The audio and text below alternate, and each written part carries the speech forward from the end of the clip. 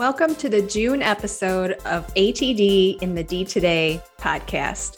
I'm your host, Jenny Ertman, and I volunteer on the ATD Detroit Chapter's Programs Committee.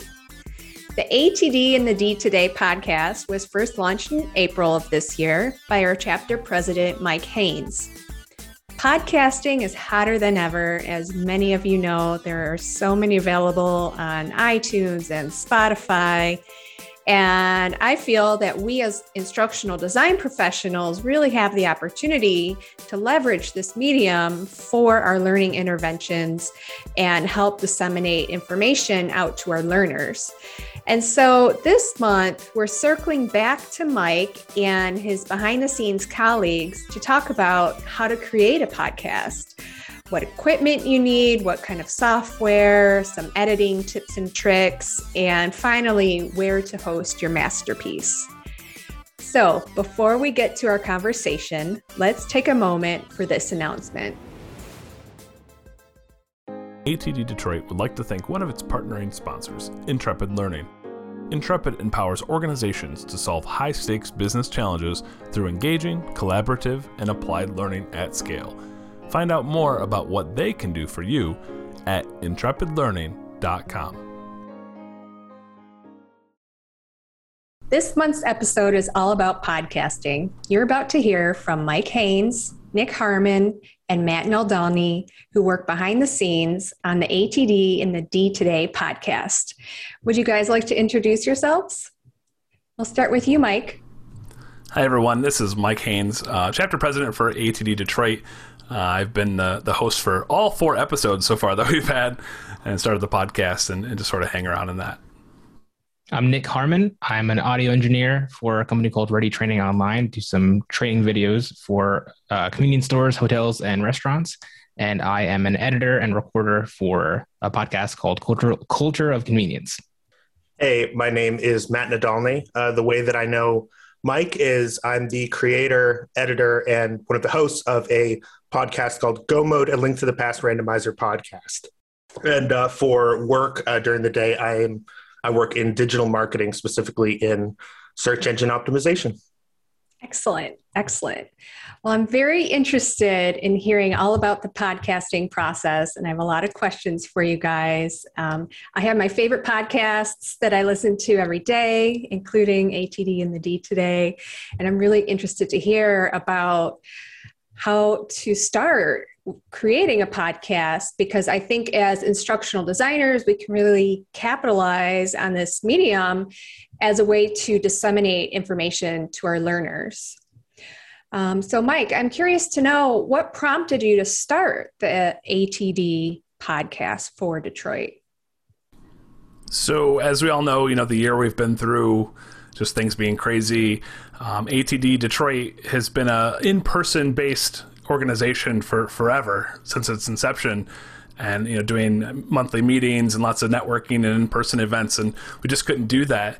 And the feedback that we received from members and from just people in the profession they're kind of tired of webinars and tired of the synchronous always having to be on the call kind of programs. I mean, they still love those things, we still do those and they're great, but they wanted something else, right? So we wanted to create some sort of asynchronous resource while being able to also showcase what's going on in the area. So I thought a podcast would be great. A couple of us said, yeah, let's do that. And I just sort of jumped at it. And then, having done a little bit of audio stuff in my background, like Matt said, there's a podcast that has to do with one of my favorite hobbies, playing a video game. But they've had a long-standing podcast. And so I reached out to Matt and said, hey, how do you do a podcast? And that sort of kicked it off from there. This is actually any podcaster's dream come true, by the way, when someone reaches out and is like, I love what you do. How do I do it? Like, they will talk your ear off. And that's pretty much what I did. And then from there, Nick, who's also a huge nerd like the rest of us, because this all comes back from our hobby as video game folks, he's an audio engineer. And so I said, hey, Nick, how do I make this audio better? And we kind of went from there. It was definitely one of those things. He's like, wow, your audio sounds good. How do I do that? And so we had a session and tweaked what I could, and it sounds a lot better now. And I want to point out just from the beginning, again, we're talking about this all derived from a hobby of mine, a hobby of the three of us.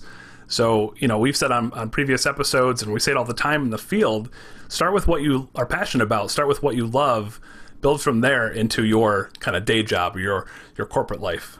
That's kind of what we're doing here.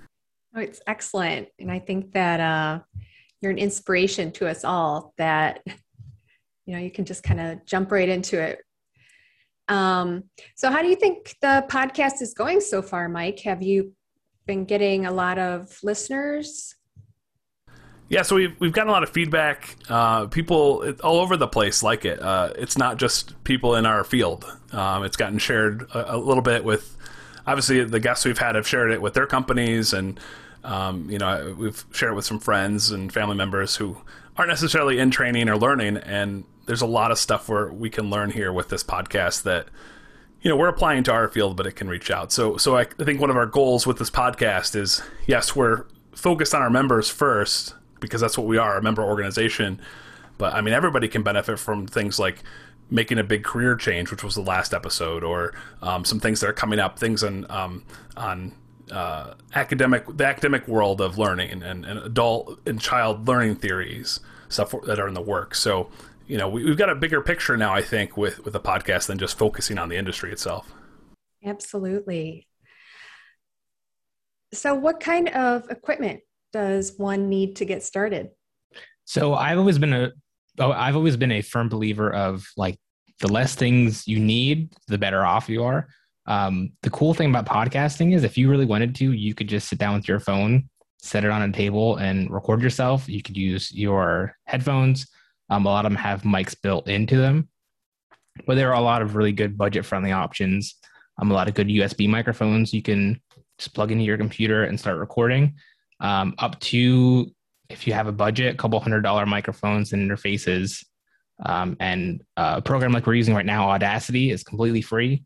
You can record right into it, and you can drop files into it. If you have like a soundtrack you want to add to it, you just drag it and drop, and it's super, super easy. The equipment is something that obviously it's like, once you get into podcasting, you'll probably get more interested in what you need. But I would say, if you are interested in starting one, I wouldn't even worry too much about your equipment. Like Nick said, you can just use a phone and get going. But I'm a very firm believer of the fact that you need to start something. I think a lot of people just kind of sit on ideas and wait, and they never materialize. And I know that's definitely true for me, and especially those of us who can kind of be perfectionists sometimes. We don't want to start unless we know it's going to be perfect. So I finally, just one day with my podcast, was like, we just need to go. I'm just going to try it. Hundreds, thousands of people have figured this out. Why not me? And with a little bit of Googling and, like Mike said, reaching out to people who are already doing it that and respect goes a long way. But my advice is just start with something and go from there, and then keep doing things. And what's fun too is the format, and how choosing how you want to do the format of your podcast. The three of us here, Nick, Matt, and I, are these three podcasts that are completely different in the format. As you know from listening to previous episodes, ATD in the D is a guest space, right? We interview guests, we talk to people different. It's kind of more about the guest and what they do. Nick and Matt, I'd love to hear, kind of share what your formatting is and how that's different from what we're doing here. Ours is business-based, culture, convenience. It's all about how we can combine the needs of the business with the needs of the people. It's our tagline. So I'm glad I got it right. We have things all the way from, like, our early episodes are on, like, recruiting, interviewing, onboarding. We have stuff on self-care and, like, HR topics like communication and harassment, as well as our last one was dealing with difficult people within the workplace. So it's definitely business oriented, but it's between our CEO and our producer, kind of back and forth. And we've had, I think, 2 or 3 guests on so far. The podcast that I started and host bi-weekly with a couple of my co-hosts, I was kind of trying to emulate the style of podcast that I like. And that is the kind where you're listening to a conversation happen, and you're sort of a fly on the wall, during that conversation. So you as a listener may or may not be addressed maybe lightly here and there, especially for things like, an intro and an outro. But for the majority of the podcast, it's just 2 or 3 or 4 friends having a conversation about something they're passionate about. And that's just fun to listen to when you're doing chores or working during the day. Even just having that on as background noise is preferable. And the more that they're talking about something you're interested in, combined with them being people that you like, the more engaging that's going to be. Yeah. So just the difference there, and like Nick said, having 2 people from your company doing that. So if we're taking this from a corporate environment setting, or someone, maybe if you're in an e-learning services company or something out there, you can have your leadership do it, or like in Matt's case, even just 3 friends hanging out who care about the same interests. So it doesn't necessarily have to be your business running the show. It can be just a bunch of consultants hanging out together talking about stuff, or like what we're doing here is kind of guest focused news and guest focus kind of thing. So lots of different formats to go there. I'd also like to know how you guys decided your content. Well, for me, that was a pretty easy one because I decided that, well, first it started by, there's this game that we play, A Link to the Past Randomizer. I wondered if there was a podcast about it and realized that there wasn't, and then kind of had this flash of inspiration and said, well, I should be the one to make it. So for me, I'm kind of lucky because the content was very clear, maybe a little less clear exactly how we would structure it. Would it be educational? Would it be conversational? Et cetera. And we kind of dip our toes into a little bit of all of that, mostly conversational. But that is, kind of how that got started.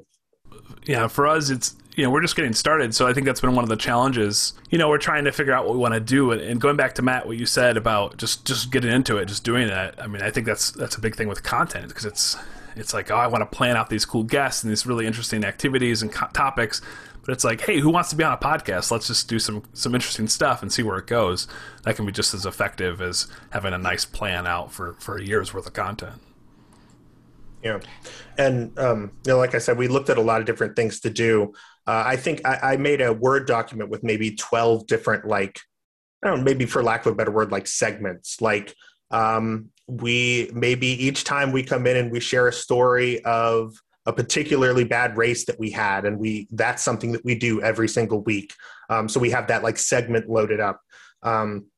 Maybe we explain things about the game because it's a very complicated game. It's really weird kind of niche subject, but it's a very complicated kind of puzzle of a game. And so there's a lot of information to unpack. And so we thought maybe we could help educate people. And even though I'm not great at the game, if I sit down and I research and I ask people who are smarter than me questions about it, I can eventually take all of that information, put it on a Google Doc. I'm the Google Doc king. I'm all over those and sheets because they're great for planning stuff like this. It starts with just a brainstorm, just like any project where you just write everything down and then you kind of go back through it and you organize it in ways that, are a little more digestible or kind of have a flow to them. And maybe I'm getting a little bit ahead of myself here, so I'll just kind of end on this. But once you do put those notes together, I think it's really important that you don't feel like you have to be stuck to them. We kind of use our outline and our notes once they're finished and we're recording as sort of like I heard one podcaster refer to it as like you have vines that you can swing to in the jungle and you can talk and swing on this vine. And then when the conversation kind of dries up, you look to your outline and you have this vine and you can kind of jump on, grasp that and say, okay, well, anyway, and you move things along and you never kind of get like dead in the water there. But yeah, it kind of starts with just throwing it all out there and then slowly piecing through everything that you just threw out to see what you can, how you can organize that and make it into something that people want to listen to. I think there's something to be said for just jumping in and getting started and allowing the conversation to occur organically. And for those of you listening, just so you know, I did put together an outline with some basic questions, but, through our conversation today, we're having additional conversations. So this is absolutely a living example of how that occurs. And it's been a lot of fun so far. So you mentioned piecing things together and editing. And Nick, you mentioned Audacity. Are there any other softwares that you would recommend to people? There are a ton. In school, we use Pro Tools and Logic, but there are all kinds of things. Those are all paid for programs. The beauty of Audacity is that it's completely free. It's fairly easy to cut up and splice, drag and drop. And there are some plugins already built in it, like EQ, equalization, compression, noise suppression, a lot of the bells and whistles that you might not even need to start, but they're there and it's free and it's just super easy to get started with. Yeah, right now for this podcast, I'm using Adobe Audition, which a lot of instructional designers, you might already have access to the Adobe Cloud, Creative Cloud, so you've already got that. You might be doing training programs with Photoshop, you might be using Captivate and some other things. So you might already have the tools there as well. The cool thing too is a lot of phone programs, if you're just recording to your phone via like voice memo, they have all that cutting and splicing built into. So there's no shortage of free ways to be cutting up your podcast. You can do it from your phone, the editing? Mm-hmm. Wow. At least with Apple, I know the built-in voice memo recorder you can like cut the ends off, and I think you can cut in between and take sections out. Well, that's really cool.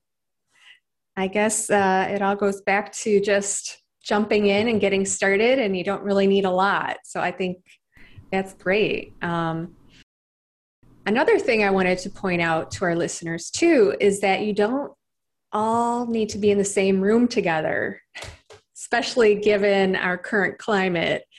When Mike and I were talking about recording this podcast, I asked, well, how do you make considerations when you're all virtual? And we're all on Zoom right now. We're on a Zoom call and we can see one another's faces. Our cameras are turned on. And if we need to say something to each other, we just chat back and forth, and we're recording it. And then afterwards, Mike's going to take the audio files and make them pretty. So you don't need to have a fancy sound booth.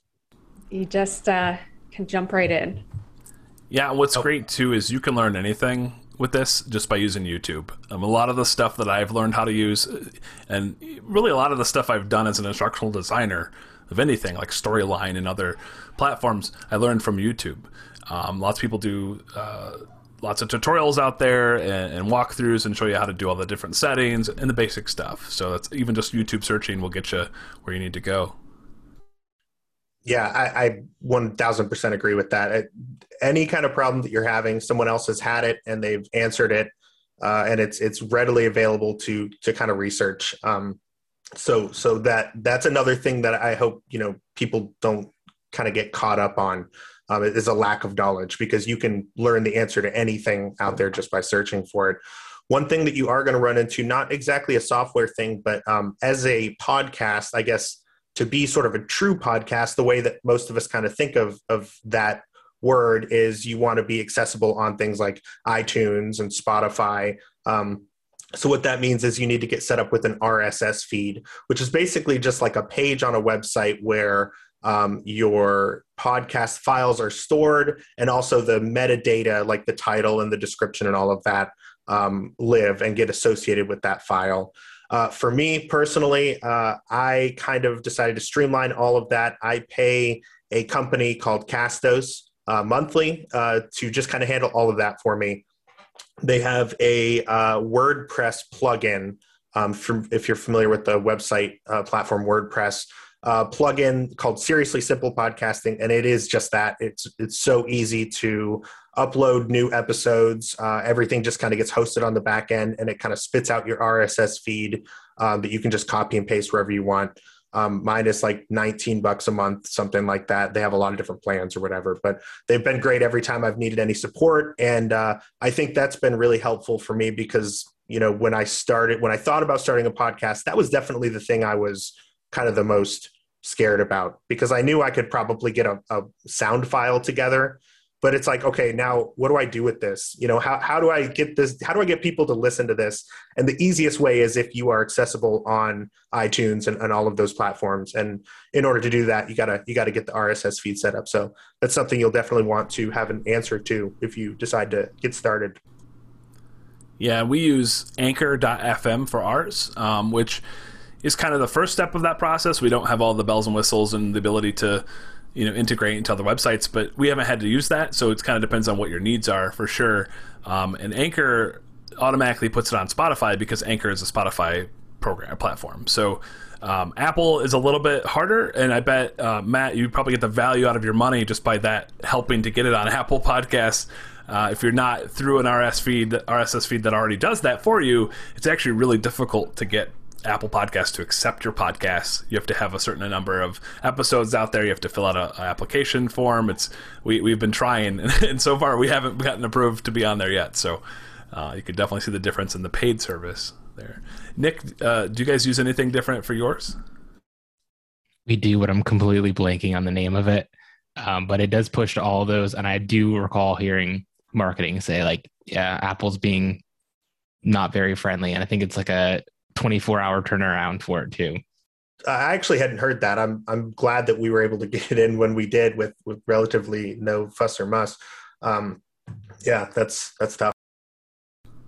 But of course, that's after you've created the content, right? So kind of back, something important I think I want to add with the content is, you might want to jump in and get the feeling to I want to edit my voice, make it sound more bassy or treble, add a bunch of stuff to it. Well, that was one of the benefits of talking to Nick as an audio engineer. I was jumping into YouTube videos that were telling me to change all these settings, do all these compression effects, all these things. I had no idea what I was doing. And Nick took one look at it and was like, whoa, this is out of control. Don't edit it. Leave it. It's usually good on its own with a little bit of, spacing editing. Balancing. Exactly. Yeah. So a lot of times people want to jump into that stuff, and a lot of times you don't have to do that. So as long as you've got a good, decent microphone, how the distance from your face to the microphone, the setting, all that kind of thing. Well, that's good to know. So simpler is better when it comes to your settings when you're recording and when you're editing. And I appreciate you covering hosting. I was also wondering, once you have your file, how can you get it out there? What is the best way to do that? So I appreciate you talking about that. I was wondering. Yeah, don't be afraid to delegate in all things, but this definitely applies. Yeah, have someone handle it for you if you can. I'm so very glad I don't have to handle it, and we have a whole marketing team that takes care of it. So I'm definitely fortunate in that front. I think that's a good segue to kind of another topic with this is using your network. I mean, the whole point of the three of us here talking with you, Jenny, is these are just my friends from the internet, basically, that we've made over time with our hobbies, right? That sounds weird to say my friends from the internet, so I'll cut that out. But, we're talking about this was derived from my network, right? I needed some help with some audio, so I knew an audio engineer. I needed some help building a podcast. I knew someone who hosted one, right? So everybody has a network of people that have skills. Think about who's in your network that might be able to help you with this. Nick just said he was glad somebody from marketing handles this. In your company, if you're doing this from a corporate environment, who in your organization can handle some of these tasks that maybe you're not experienced with?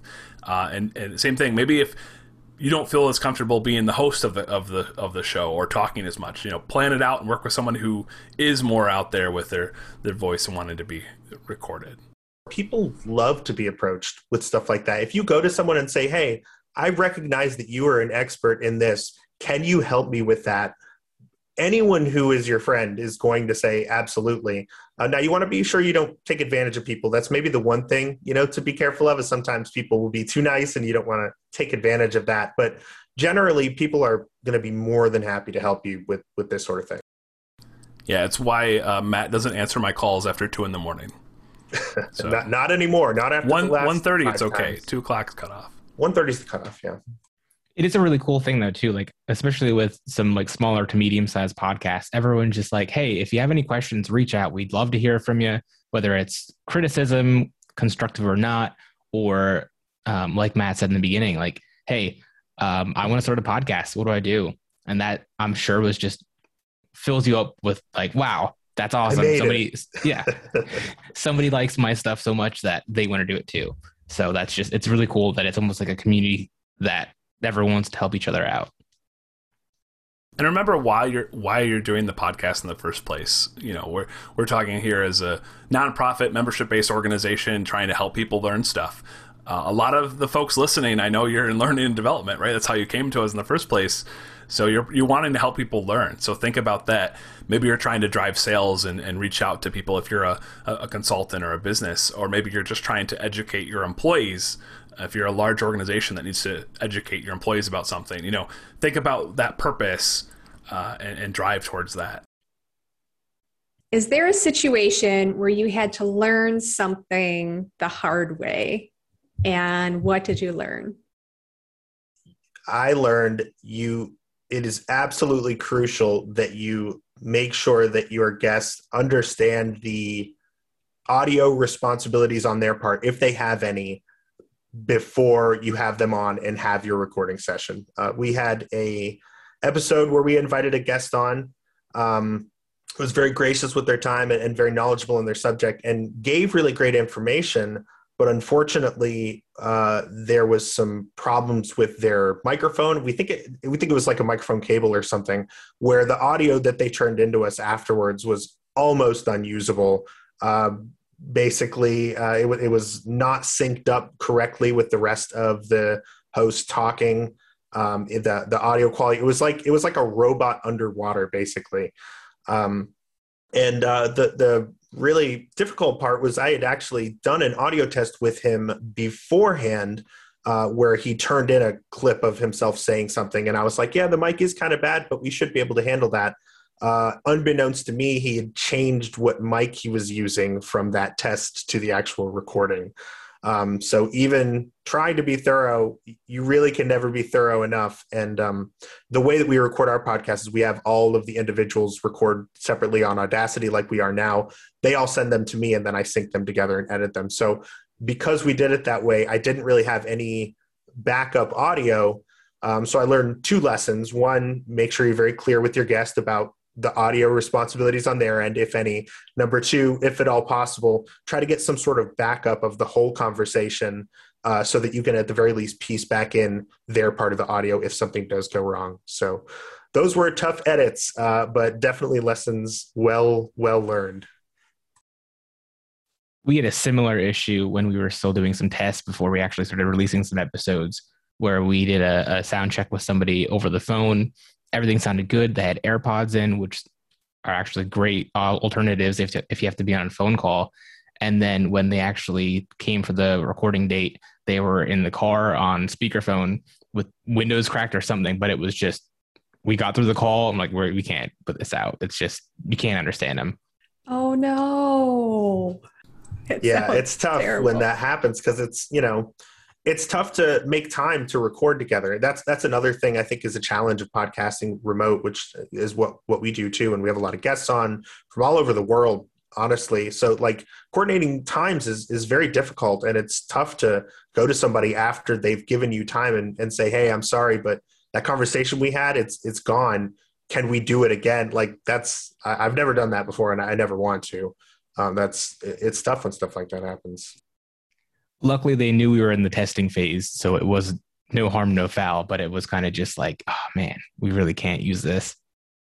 Yeah, same thing here. It's usually with audio, to me, is kind of where the struggle happens, is when you're done and you've got a few weeks to work on it, or however long your window of work is. For us, this is a monthly podcast, so right now it's to reveal everything. It's only the middle of May, and this will be out in June. So when recording it, so in the couple weeks you're working on it, you get to the point and you're like, I can't use some of this. That's the worst feeling.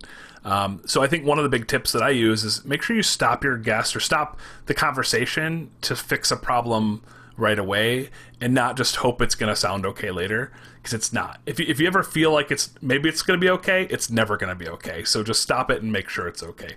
A really common problem is if you wear Apple earphones, not necessarily Apple, Just if one common problem is if you're wearing earbuds that have the microphone on the wire, a lot of times it'll rub against like I'm wearing a polo shirt right now, like it'll rub against your collars or something on your shirt, and you'll hear that the whole time, and it's really hard to get rid of that unless you're like Nick, an audio engineer who knows some tricks or expensive plugins. But yeah, so similar to that, we've learned to definitely get a list of what they're going to be using, where they're expecting to be, if they're going to be in the office or like, I don't know, in the middle of the city, in the park or whatever. But the more information you can give them as far as, hey, make sure you're in a quiet environment, windows and doors shut. If you're using AirPods or headphones, have a microphone on them, make sure it's not rubbing against anything. It's just kind of a checklist we send everybody now. But it only takes one time where it's not good audio. Another thing that's important too is to prep your guests or prep the other people. You know, again, if you're just doing it, it's you and some friends or you and a coworker, you're going to evolve a relationship of who's doing what, who's talking, how you, kind of that chemistry of how you're working together on the podcast, not talking over each other, that sort of thing.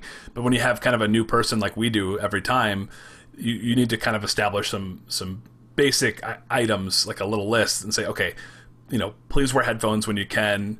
Use the best microphone you have that's accessible, you know, do a delay check. You want to know the delay and the time, you know, so you don't talk over each other, things like that. So I think it's important to preface the guests to be ready. It also helps, in my experience, just calming them down. It certainly helps if somebody is a seasoned speaker. They can talk for an hour straight and not have any problem. But if you have someone who's a little nervous, just kind of the more they talk in the beginning, the more comfortable they're going to feel. They won't speed through everything just to try to get everything out like I kind of felt like I've been doing earlier. But it's definitely okay, take a deep breath, relax. We're just talking. It's just conversation, easy peasy. That's definitely been my experience as well. Absolutely. And you get to edit it at the end. These are not live events. Some people will do live events, and that's cool, but this is a product that you're creating essentially, just like you would create a training program using Storyline or something, you know. So you take the time to edit out things, add some space. I talk really fast. It's a very Michigan thing, right? To talk really fast and put words together. So I will often add space because silence is weird, right? And that's part of that too, is be okay with hearing your own voice, understanding silence. Again, things that if you do voiceovers for training, you're probably experienced, but it is really bizarre to hear your voice for the first 100 times. So that's something that's just kind of bizarre in there. Yeah, I feel like my Michigan accent really comes out when I can hear myself talking on a recording. So Nick, you mentioned that you have put together podcasts for some of your HR clients. Did you put any together for training purposes? So I actually work for a company called Ready Training Online. We specialize in convenience store, restaurant, hotel. We've done some commercials and stuff like that. But we have everything hosted on our website. So ours was kind of a way to reach the clients in addition to the training. Our president, who started the podcast, is very client-oriented. He wants to just reach as many people as he can to help them out in any way he can. And this was just an extra way to reach people from the C-suite level to entry-level positions. And so far, we've had feedback from our clients who've listened to the podcast, and they said it's been a great tool to use in conjunction with the actual training modules we do.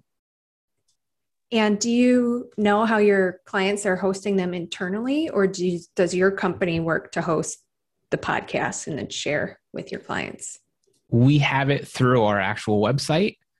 We have a website called Culture of Convenience where we host it, as well as through Spotify, Apple Music, the general podcasting sources. So I promise I'm not a paid sponsor for Castos.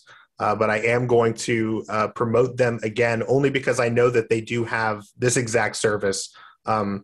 Obviously, I don't know anything about it because it's not something I'm getting into, but I do see, in their newsletters and on their website, they are specifically trying to get in the market of doing this exact sort of thing where a company will put out a podcast and then subscribers need to log into your website or their website to access them and get updates on what's happening in the community. Maybe you want to highlight members or of the company. Maybe you want to highlight, employees in that way. So they're like specific podcasts just for that organization. And it's kind of a subscription-based sort of thing. Again, I don't know prices or anything like that, but they offer it. I'm sure there are probably other companies that offer that same sort of thing. And it goes back to the idea of delegation, letting other people handle the things that you either can't do or don't have the time to do. And that's definitely one of them. And then for us too, we have obviously our marketing team marketing the podcast itself, but we have blogs and newsletters that we send out to our clients each month or whatever the time cycle is on that. So there's just a revolving door for us of promoting and cross-promoting within the company. Excellent. Yeah, I'm sure a lot of companies have intranets internally where they can market their podcasts and then direct the learners to the site where the podcast is being hosted. There are also some podcasts, there are podcast networks, or very much like TV networks, where they will have a handful, maybe 15 to 20 shows that they help produce. They're all kind of under the umbrella. And they will also have things where they will send you, maybe if you're like a subscriber to the network and you pay a certain amount per month, now you get access to bonus content. So they'll give you a new RSS feed that you get through an email that you specifically put into your Apple Podcasts or whatever app you use to listen to podcasts. And now you have access to new hidden episodes that you wouldn't get unless you were paying. So that is another way I know that you can essentially kind of gate a podcast behind sort of like a subscription in that way. Of course, there are ways to circumvent that, but I think, people who are willing to pay for that sort of thing usually are willing to pay for that sort of thing, for lack of a better way to say that. They're okay with paying a little bit for something that they enjoy listening to and want to, contribute to. Yeah, it all goes back to that. What's the purpose of your podcast?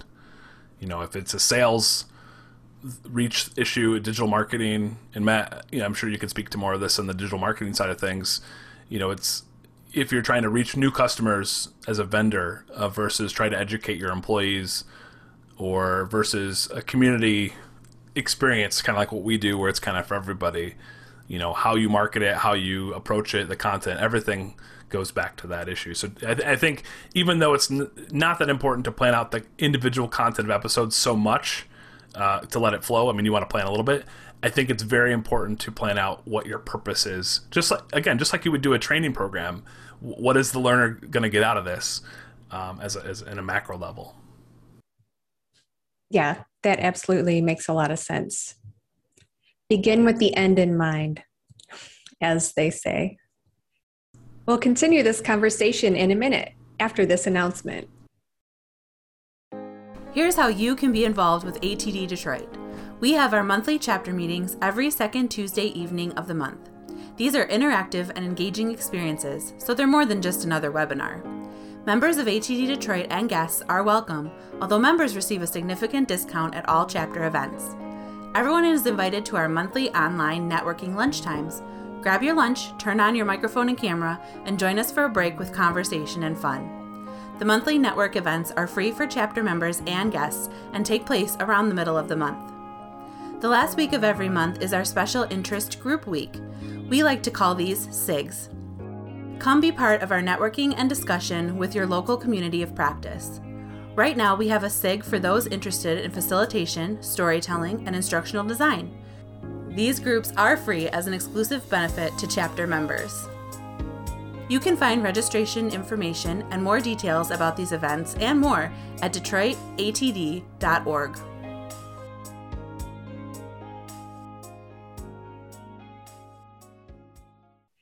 As a digital marketer, I would say the one place where that kind of intersects with podcasting the most is in writing show notes. So I think this is something where probably a lot of people, it's like, okay, I record the podcast, I put the podcast out, if you want to hear what we said, just go listen to it. It's low effort to be able to do that. I'm sure a lot of people like to be able to just kind of like pump out an audio file and have that be the end of the day.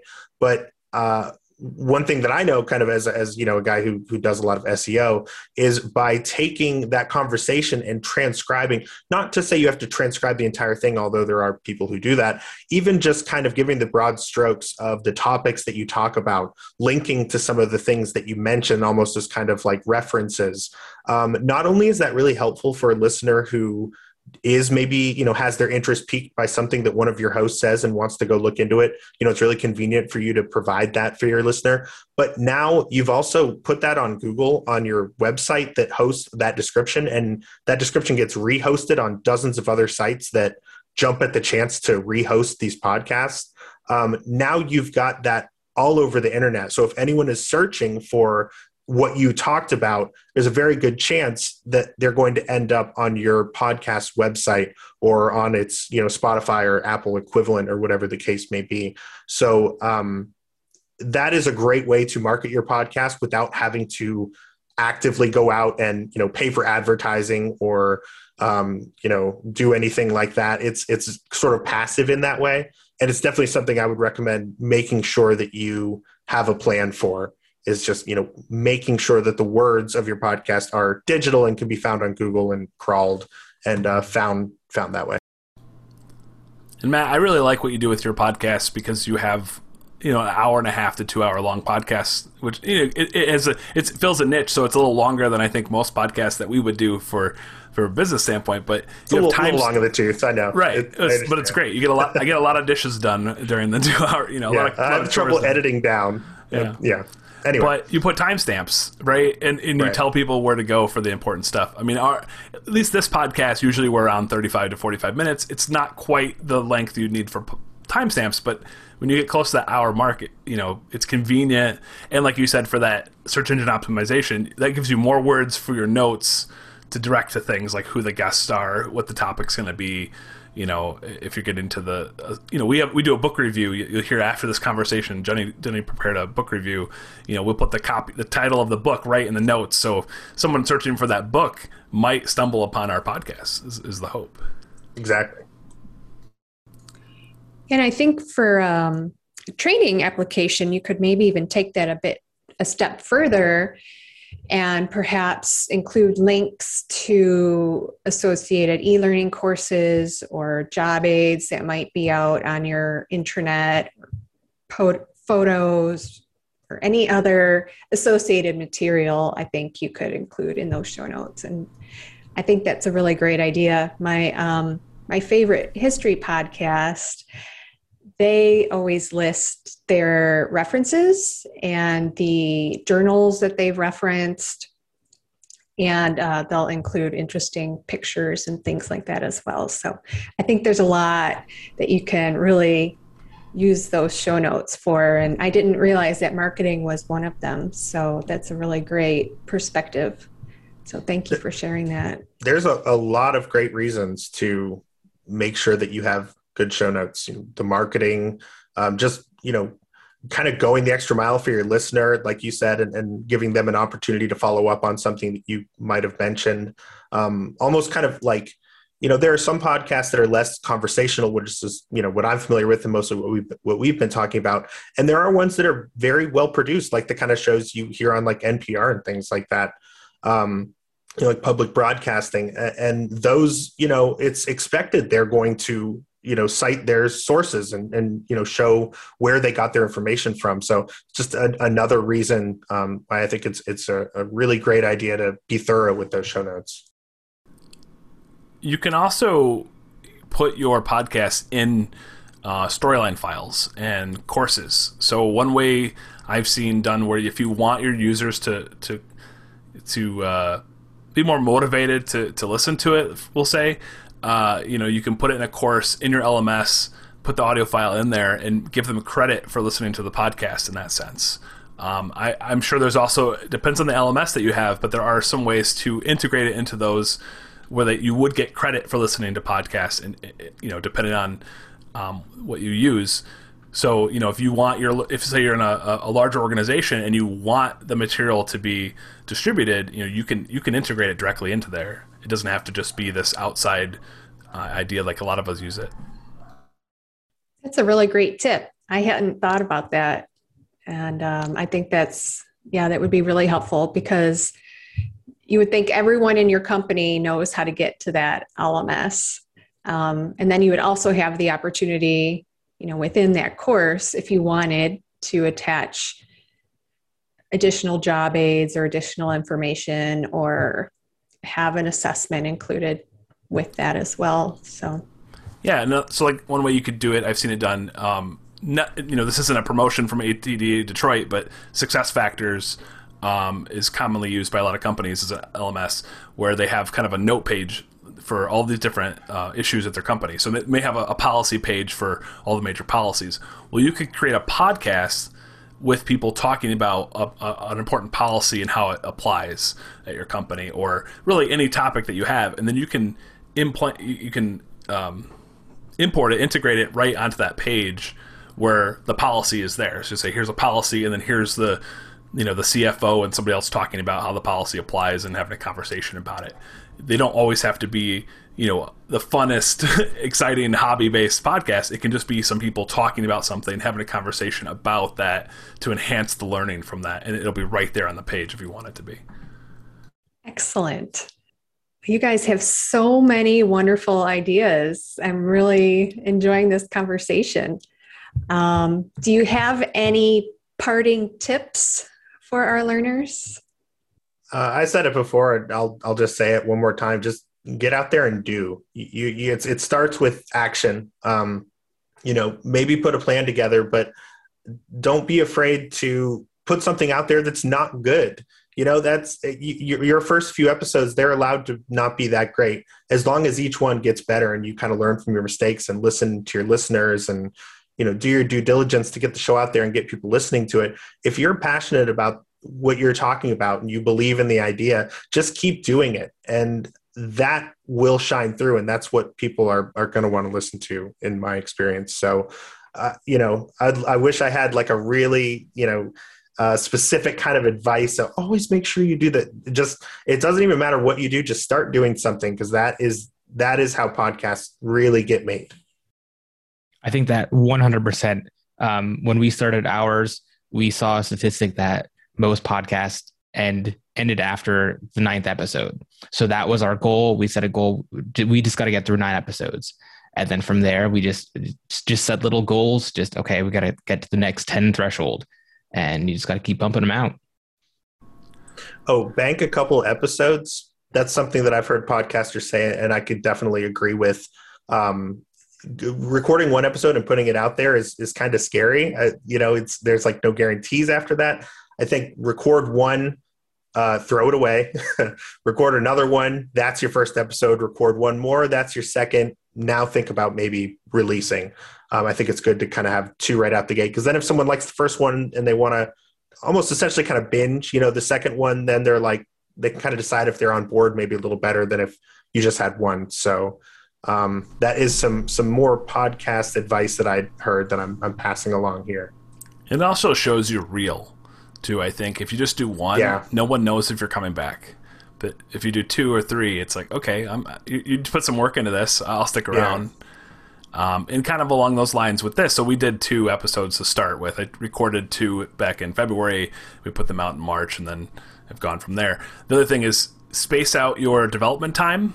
Just like you would a project in training and development, space out the time so that you can actually attain that. And there's a difference. We're doing this as volunteers, so we need a month to make sure we have time. Maybe if it's part of your day job, part of your work, you can do bi-weekly or quicker ones. But, give yourself time, because it's not great to miss the deadline. We say we're doing a monthly podcast. Well, we need to put a monthly podcast out there, right? No excuses and all of that, even as volunteers. So just be careful that you give yourself enough time. And then, and be able to book, if you're doing guests, book the guests enough. Right now I've got enough in the pipeline that in the next month I'll have 3 or 4 episodes done. So, the idea is that you're kind of planning out, depending on how far out you can do it. That's a great idea, to have a bank. in case you have a vacation or something happens. If you know you have the time to put a couple together and have them in reserve, then you'll be ahead of the game. So I like that. We did the same thing. We had 3 to start. We released 3, but we are weekly. So anytime that we have the time, we knock one out real quick. We record another one. So right now, I think we're 3 episodes ahead, but it's definitely tough when we get behind and it's okay. We have a deadline. Tuesday morning comes early. We have a week to put this together. So definitely, if you can get ahead, get ahead. Just to be really difficult here also for a second, that's more or less the approach that our show takes. We pretty much have like a 2-week cycle where we brainstorm for a few days, record. I have a couple days to edit, then it comes out, and then we have another break, and it kind of is cyclical like that.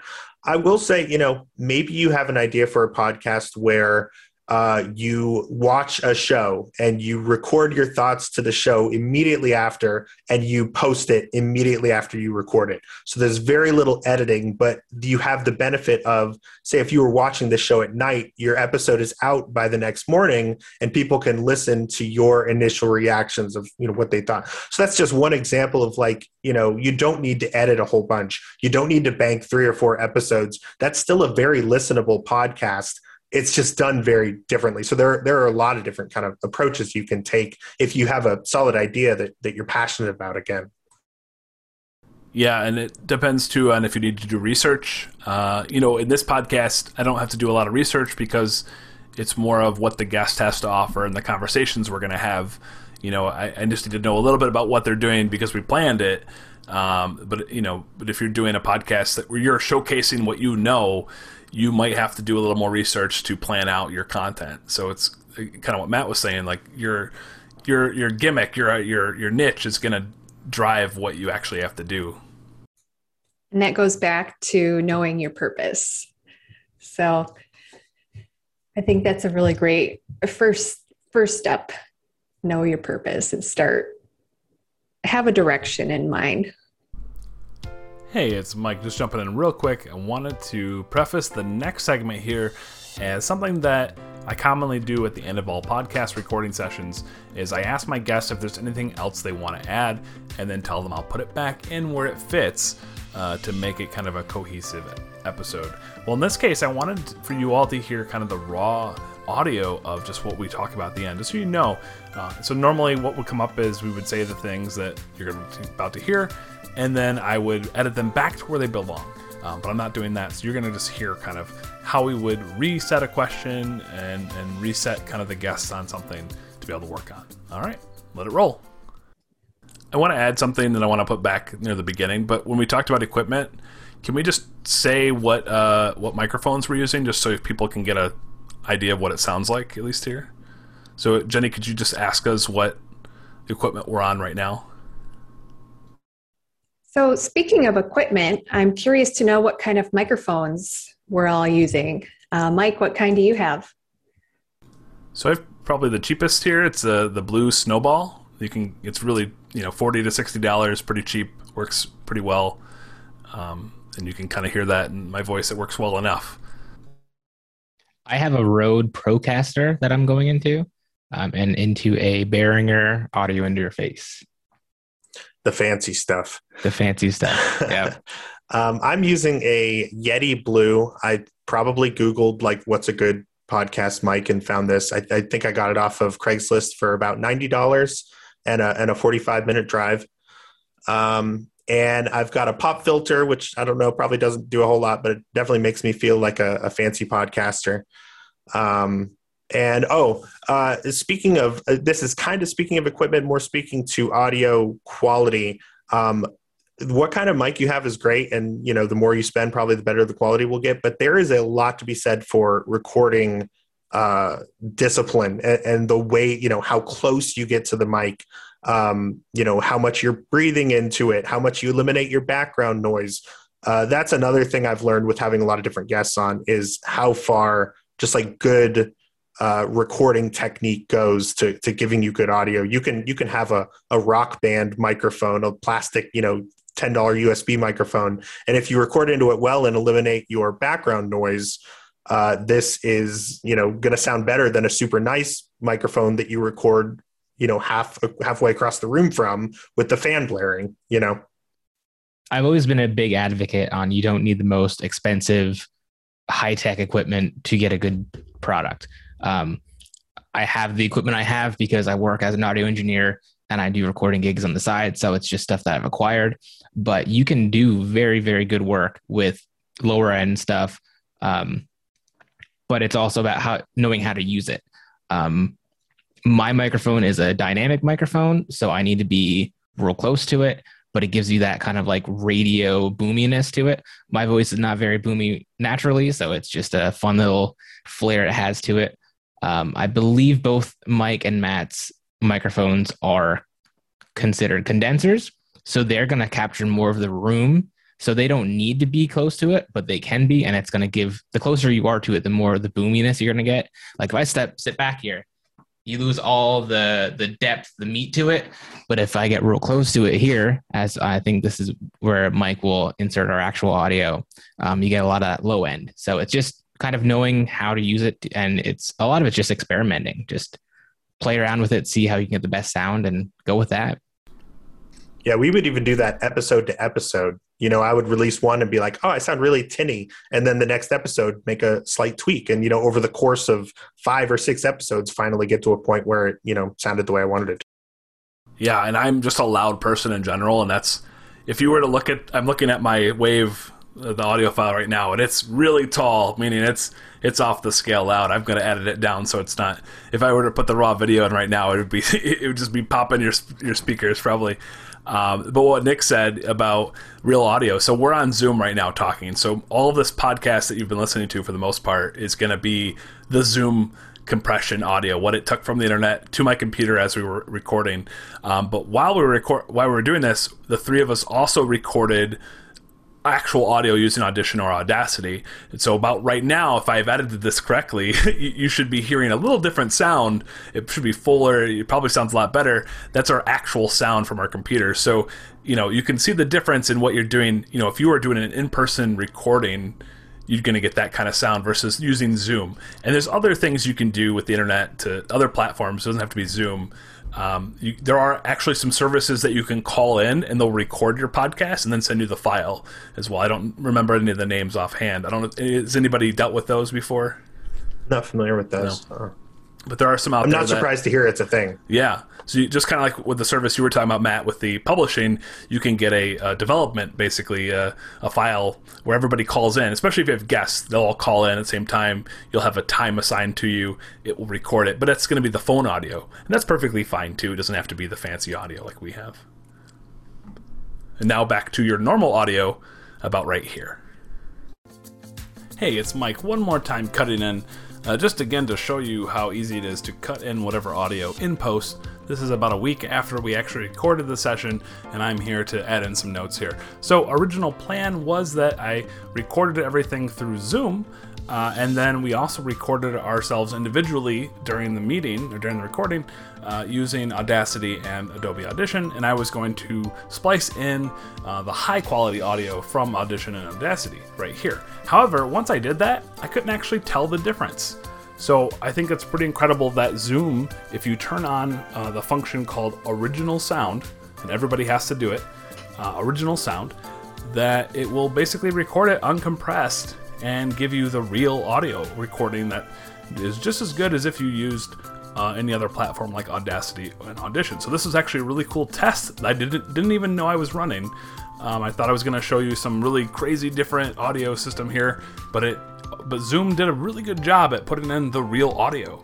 Of course, we're using our microphones, our professional level microphones, so you're hearing the real audio through those, but Zoom didn't treat it any differently than if we had used kind of on our own computers, our own platforms like Audacity or Audition. So very cool stuff there.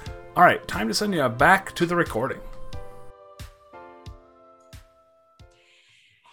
Speaking of microphones and making sure that you're close enough, how do you suggest one handles breathing? And this is a basic question, but some podcasters that I've listened to, I can hear every breath they take before they say their sentence. And others seem to just, you can't hear it. It's so natural. Do you guys have any tips for that? Hire a good editor. I've had a lot of times that, unfortunately, people are always going to breathe, and there's always going to be somebody who runs out of air and then goes, you have to just cut it and then just reduce it or just get rid of it entirely. But it also comes down to what kind of microphone you're using. Breaths can be kind of in the higher frequencies. So microphones, and I think a lot of like the headphones that have the mic built into them, that's going to capture a lot of those breaths a little more jarringly. Is that right? Is that even a word? And a microphone like this that has more of a lower presence, you're not really hearing much of that higher frequency. And it's also, like I said, a dynamic microphone. So it's really only capturing a small window of space in front of it. I've never edited breath out of our podcast, and I didn't even know that was a thing people did. And no one has said anything to me about it. So there you go. I do it a lot on my trainings, and this podcast I'll do it too. It's just, again, I'm a large guy, very loud, and then I take big breaths. I forget to breathe sometimes, and you're just going to hear that. So you just get used to it. So in that, the segue on that is, learn what your voice sounds like, learn what your tendencies are, and adjust that. Like, I worked with Nick for a while on how to use the limiter function because of how loud I am. No matter how far away I put my microphone, I'm going to be off the chart. So we've worked together on that. And for us, a big thing is just making it sound natural. If you take out every single and stutter and stammer, it's going to sound robotic. It's going to sound weird. Some things you just have to leave in. And so we leave plenty of ums in and breaths. It's kind of the big jarring ones that are more distracting than they are relevant that you want to take out. Yeah, I think that's the key, especially for me in my show, is I tend to leave things in because, again, if you're a fly on the wall and you're listening to this conversation, it's just how people talk. Sometimes they take a weird breath. Even though you're making a podcast that's going to, theoretically last forever, people will listen to it and a moment will be gone and they'll forget about it. There'll be times where I use the wrong word or completely trail off and then pick it up. And I'll leave stuff like that in because I think that's just how people talk. And it's also just kind of, I can't be a perfectionist about this. And it goes back to, when I was talking about that before and just kind of letting go. I think that also can come through in your editing or maybe lack of editing, depending on the kind of show you want. If you want something really crisp and produced, then you will have to go through and clean up a lot of those breaths. But there are a lot of shows that are valid that are more just kind of a general conversation. And as long as the audio is clear enough, it's, you're going to be okay. Don't worry too much about something like that as you're getting started, would be my advice. It's also going to take you just a long time to edit. Really, your baseline Absolutely. is you at least are going to listen to the whole thing once as you edit, right? And you're probably going to listen to it again to make sure it's correct at the end. So, if you recorded an hour of material, you're at least guaranteeing yourself 3 hours of editing without taking picky stuff out. So think about how many times you might listen. If you've never edited something, it's kind of rough that first couple times to see what that's like. I don't know if Nick or Matt. Nick, you're kind of the big editor, right? Like how painful can some of these editing sessions get for you?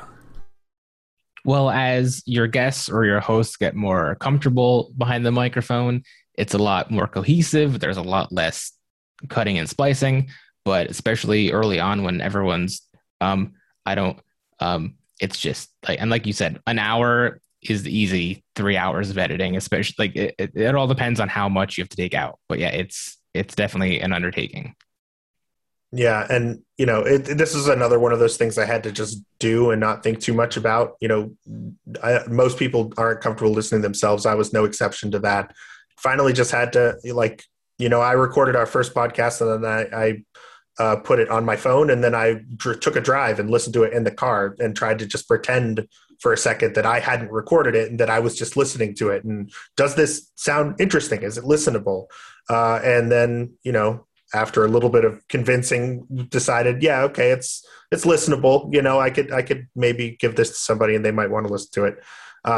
So yeah, again, I think it's something that, maybe a lot of people get in their heads about, and I just want to encourage people not to overthink something like that, because I would hate for that to be a barrier to somebody. Yeah, but still definitely listen to it at the end. It is a little bit of a work to get it published. You're taking the time to make the show notes, put it through whatever service you're using, market it. The worst feeling is when you listen to it later and it's already published and you hear yourself repeat the same thing that you were supposed to take out. And you hear yourself repeat the same thing that you were supposed to take out, or something that you're like, oops, meant to take that one out. And, let's prevent that awkwardness by just take one more listen through before you post it. It's a good tip. Mike, did you notice the episode of the show that I released today? There's a laser sound at the very beginning of it. Oh, you're putting me on the spot that I haven't listened to it yet. No, that's okay. But now I'm going to listen for it. That's funny. You can't miss it, because there is accidentally a laser sound at the very first thing you hear. Oops. Yeah. Not a big deal. Like I could re-upload it and I could lose sleep over it, but I think at the end of the day, it's like by the time people realize it, it's over, it's gone, and you got to keep perspective of what's important. But yeah, things happen. In that perspective, again, I think I've said it 5-6 times now. What is the purpose of your podcast? If it's for sales, maybe you're spending more time on it because it's going to be a recruiting tool, right? Or a vendor expand. It's a finance tool. Maybe if it's for learners, we have a threshold of error that we're tolerating, right? When we make our training tools. So another tip with listening back, in addition to just hearing any last minute fixes you might have, if you listen to them on different mediums, whether it's, say, you're editing on your computer, if you throw it in your car and listen to it, you might hear things that you didn't hear before. It might sound crystal clear and perfect in your headphones, but then you take it to your car or on your phone and it doesn't. So that's a tip we picked up in school. Just listen to it across as many mediums as you can, and you'll definitely hear it a couple different ways. And Nick, on that line, the other day you just told me something really, really good. Was don't necessarily, if you can have somebody else be the mixer versus the master. Yeah, mixing versus mastering. So in the mixing process, you're hearing the same song hundreds of times, hours of your day spent listening to this. So if you go to do the mastering process, which is just kind of getting it ready for distribution, the last steps, making sure it's all cohesive, properly loud, radio ready. You don't want to have the same person listening to it. Obviously, that there are situations you have to, but it's just all about getting fresh ears on it. If you're hearing the same thing over and over again, you're going to miss a lot of things. Little slip-ups you're going to completely ignore. But if I give it to somebody else, hey, take a listen to this, and they might say, oh, do you know that you have 30 seconds of silence in the middle of it? Well, yeah, you don't want that, so you got to take that out. Yeah, and the reason that happened was actually in the last episode of this podcast, the fourth one. I'm just editing with my own audio, and everything sounds like fine audio levels. And Nick's like, hey, did you know that your music is way too loud at the beginning? I'm like, no, it's not. It's fine. And then we took a little look at it, and we're like, wow, that's my audio is fine. But if y'all thought that was a little loud, I got you next time. Don't worry, we're gonna fix that. So we got to learn, and that goes back to what Matt said a lot. You're gonna learn over time. Just jump in, try stuff, figure it out as you go. All right. Well, that concludes today's episode. Thank you guys so much. I feel like I have enough to hit the ground running, and I'm really excited just to jump in and start recording and trying things. So I hope that all of you out there have learned just as much as I have, and that you too feel confident that you can hit the ground running and start creating your own podcasts. Thanks so much for having me. This was a ton of fun. Yeah, thanks for having us. Yeah, this was fun. I'll just put a plug out. If anybody wants to join us here on the podcast, like we just talked about, we just sort of go from month to month with some cool ideas and cool folks. And you are all cool folks listening to this. So you can email me at president@detroitatd.org. If you've got an idea, you just got something you want to chat for about a half an hour or so, we'll get you on here. It's fun for everybody. Hopefully, Nick and Matt, you'll agree that this was a fun time. Oh yeah. Hey, like I said, anytime someone wants to talk to me about podcasting, I'm there. Yeah, I don't like to talk a lot, but if it's about audio, I'll just talk your ear off. It's great. And I want to thank Jenny for hosting this one. Jenny, you wanted to jump into this one, and I'm really hoping that you'll come back and host a couple more for us. So we're not going to put you on the spot right now, but hopefully we'll try to get you back. All right, my wheels are turning. Each month, ATD Detroit is sharing one of our favorite books with you. This month's book is entitled 101 Ways to Make Learning Active Beyond the Classroom by Elaine Beek. As the title promises, this book provides many learning reinforcement activities that can be incorporated into today's popular training delivery methods. These methods include virtual instructor-led training, e-learning, blended learning, on-the-job training, and more. This book is a must-have in any training professional's toolbox.